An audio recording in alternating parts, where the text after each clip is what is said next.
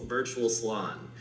This salon is a bit of a special one because this actually marks just about 1 year since this whole thing has started. Because kind of do the math, 25 times 2, 26, 25, anywhere. Anyway, it's about 1 year since this all started. And we've definitely come a very long way in that time. A lot of new faces over this past year. So many more artists. It's been a wonderful journey up this far, and I hope that the next year, the years following, continue to be as great as this past one. So today, we are actually going to be doing things a little bit differently than the past several months rather, of meetings that we have been. This is going to be a more kind of open forum, very short presentations, virtual salon today, which is more or less in the style of our original salons, like those first couple before we actually had like a concrete structure with the whole meeting. And that's only happening because we didn't actually have people set up for presentations this time around, but kind of comes full circle, right? Go back to how things were in the beginning. That being said, we do have a couple of people that volunteered prior to the start of this meeting that wanted to always do. But anyway, Renata, you can go ahead and share what you have to share. All right. Good afternoon, everybody. It's my pleasure to be here with you today. I wanted to share with you my latest exhibit. I have my first solo exhibit, just happens to be a fully Texpressionist exhibit, which is at the Beaufort Digital Corridor Basecamp Gallery. The Beaufort Digital Corridor is a technology hub in the South Carolina Lowcountry, and they're also developing one in Charleston, South Carolina. So the Deep South is getting on board with the technology revolution. Took a minute, but we finally got there. And they were all excited when I told them about Texpressionism as a global art movement. That is, I believe, the next iteration in creative expression for creative artists. So my background is in medicine, but I retired from medicine in order to come home and be with my nonagenarian parents who were failing in health, and also my younger brother who had a stroke. So I was a caregiver for a period of about 11 years. And for those of you who had that pathway, you know that it's a hard walk, so to speak. It's very, very stressful, economically disadvantageous in a lot of ways, resembles much of this quarantine that we've been under the last year or so.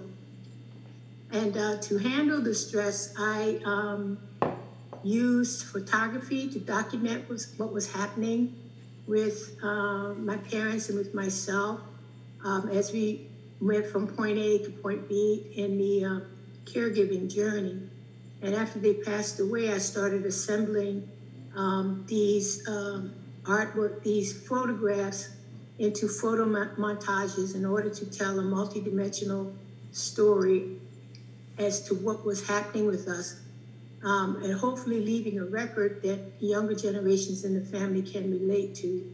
And I urge everyone who is involved with caregiving to utilize art therapy because, as far as I know, art is medicine just as much as medicine is an art. So here we have some of the artworks that are in the Gullamy exhibit. And I'm going to focus on, because there are many, but I'm going to focus on a subset of the artworks. These are self-portraits that I call this subsection synonyms. And what makes the synonyms remarkable and why I call it that is because in the process of doing self-portraits, I came up with several images that look more like family members than like me. And this one is entitled Face. And Face is a nickname for my brother Grady. Grady's 2 years older than I am. We were playmates growing up, and we're still close to this day.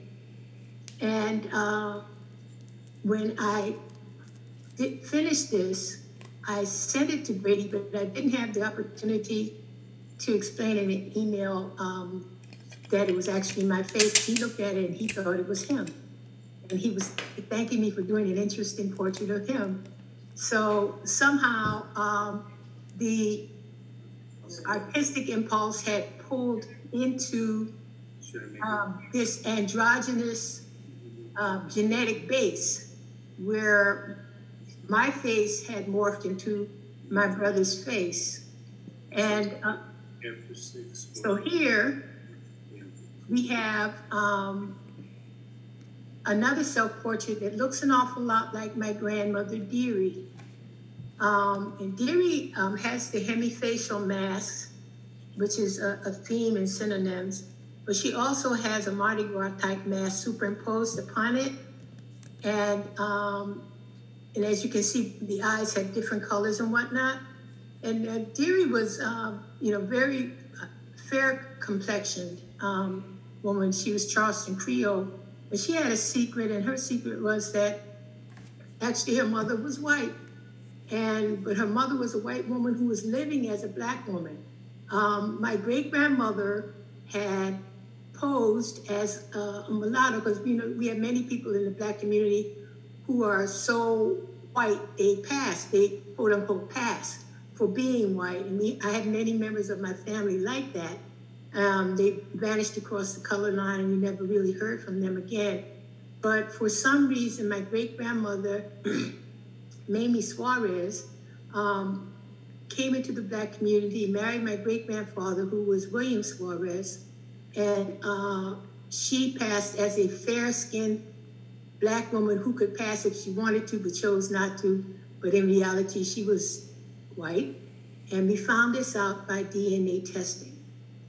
So looking at my grandmother's portrait, my grandmother's synonym, I thought to myself, well, that double mask is on her face for a reason, because she had a secret that we all didn't know about until, say, the last 2 years.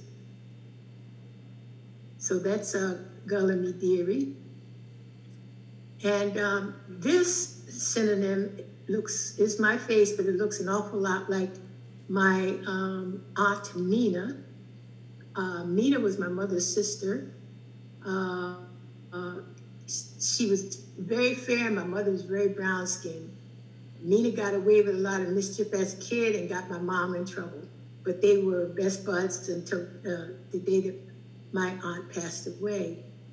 But Mina's portrait is very different. I tried to put a golden hue to her hemifacial mask, but for some reason, the pigment, just wouldn't take.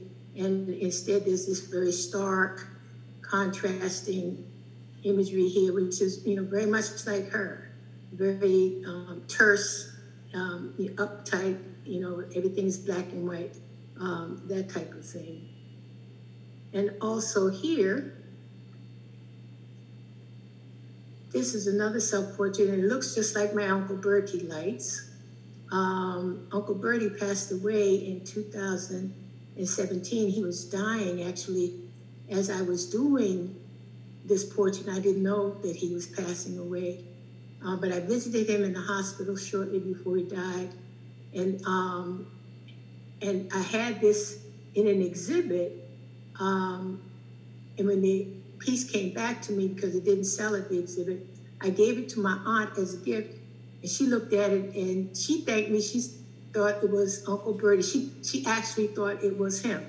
I just thought there was a resemblance, but she didn't see anything about me in it. She just saw her husband. They've been married for 50 years.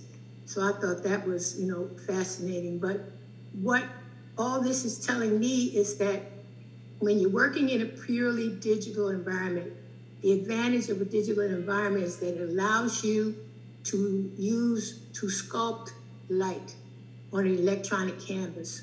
So we change the shadows in subtle ways as they fall upon a face. And I think those shifting shadows that we manipulate in a digital environment enhances aspects of a family's visage that's been set up by DNA in such a way that from shift to shift, it highlights or downplays various aspects of that family DNA facial map that you otherwise just wouldn't see in other family members. So DNA in many ways lays down a template for our faces, what we call family resemblances. And a digital environment allows us, I think, uniquely to manipulate that. I think that's an advantage of Texpressionism. So.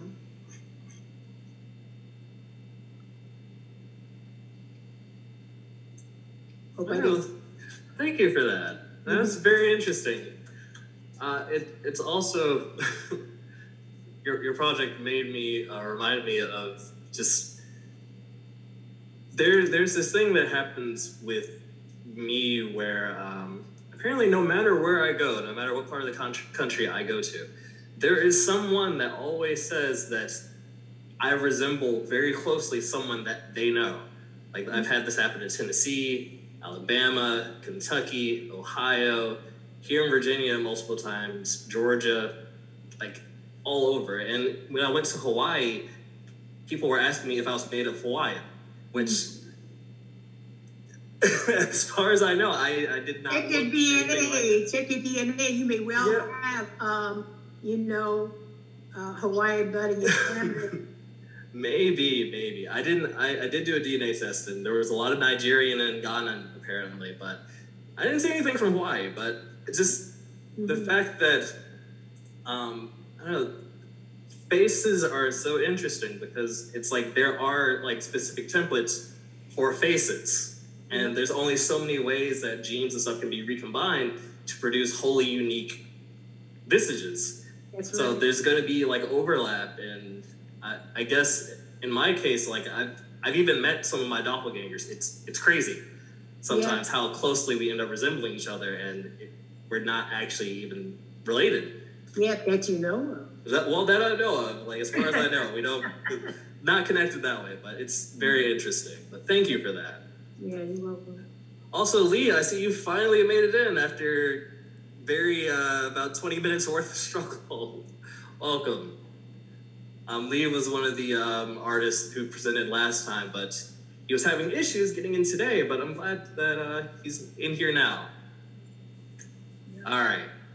I actually, not only did I have issues, but issues getting in here today, and also after the last time that we saw each other, a few of you know I had quite a few issues. I ended up getting hospitalized and didn't get intubated, but I went from breathing about 5% of my lungs to back in full force. So, happy to be here. Happy to see everybody. Glad to see you recovered. Yeah, I'm much happy. And those were beautiful pieces, Vernita. That was a beautiful piece of your uncle. Gorgeous piece. I'm going to go back on mute, though, because I want to let everybody talk. But I hope to talk to you all a little bit later. Yeah. All right. Take care. All right. Did anyone else have any comments or questions, concerns, or just praise to give out? Because we do that here. No stranger to that. It's very beautiful work. Very interesting. Yeah, wonderful work for Nada. Beautiful. I said something in the chat, but I wanted to speak out as well. Fantastic work. Absolutely. Thanks for sharing, and thanks for also sharing the idea or the word Texpressionism in your materials. That's definitely much appreciated to help try to create awareness.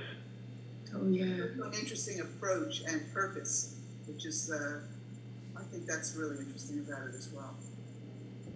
Thank you. We do have one question from Tintin. So is all your work sourced from family photos? No. Matter of fact, only one part of the Gullah Me collection. The title of the exhibit is Gullah Me. I'm Gullah. That means I'm descended from blacks who brought as slaves to the South Carolina Low Country That's the history of my ancestry. But only one piece in that is from a family photo, which is the portrait of my father, Vernon Lights, that I did. I restored it and I recreated it, and then I also included it in a photo montage. But everything else is either my face and an interpretation of my own face, because that's the only thing I really had to work with while in a caregiving situation. I wanted to paint, right? But I had no space and no time in which to set up an easel and brushes, and you can't have turpentine around sick people and things like that, So I needed a sterile environment. I needed an environment that could travel in my pocketbook. So I had to fall back and use my digital cameras and my smartphones, because they fit in my purse. And I could work if I was in the back of an ambulance, if I was at bedside in the ICU, garbed up with gloves and all this other stuff, I could still work, So I had to use the instruments at hand, and technology made that possible. So my objective was to paint with my camera.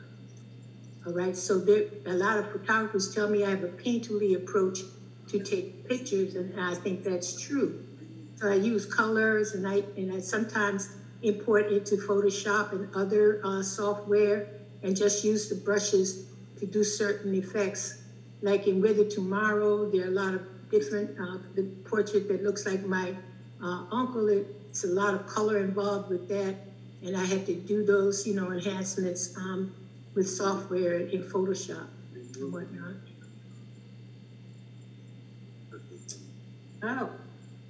And it's interesting how I don't know, we creators, artists fall back on what they have access to, or find ways to continue to create just based off of what they have around them sometimes. And I think that's interesting. Like, I know for me personally, I end up getting into digital art all those years ago because that's one of the things I had regular access to. I didn't always have access to pencil and paper sometimes, or even crayons to play with.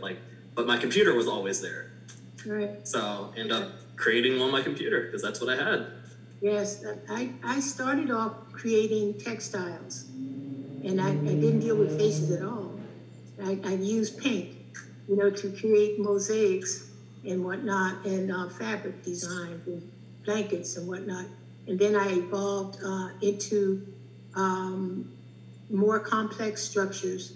But I knew that I felt uncomfortable with just doing a tech piece, because I know this world, and I know this world likes to have an either or dichotomy. And I said, if I come at them, this is around 2001 to 2003. If I come at the world and say, oh, look, I got this art I made on the computer, they're going to freak out because, people are very elitist. And I went to these elite schools like University of Pennsylvania, Bryn Mawr College and all that. And I said, they're going to find a way to stick it to me. So I better learn how to draw for real, and learn how to paint and sculpt for real. So I went back to school and I learned how to do all that stuff. And I said, I'll have a way to fall back and protect myself should they try to discredit me. No, I knew that was coming. I wrote essays about it and all that stuff. But when push came to shove and I really needed to express myself, all that paintbrush and pencil and easel and turpentine, all that, the whole world just vanished, And the only thing that was accessible that could get the job done was smartphones, iPad, Photoshop, laptop, boom, lab. In the chat, there was a request to, is there an online version of the exhibit that there's a link to? The link I put in Linktree has the full Facebook artist talk. All right, and I will go ahead and relink that in case anybody missed it. So there it is. Yep. All so right. So there were people from all over the world. There were people from the University of Ghent who showed up for the artist walk, and they had never heard of Techspressionism. They contacted me on Instagram beforehand, and said they're going to show up. They're doing like a research project about artists and their relationships to museums and galleries. And they came across the Texpressionist thing, and they didn't know what it was. So I introduced them, and I gave them a link to the Texpressionism site, and they showed up at the artwork, which I thought was really cool. Nice. Mm-hmm. All right. Well, thank you very much, Grenada.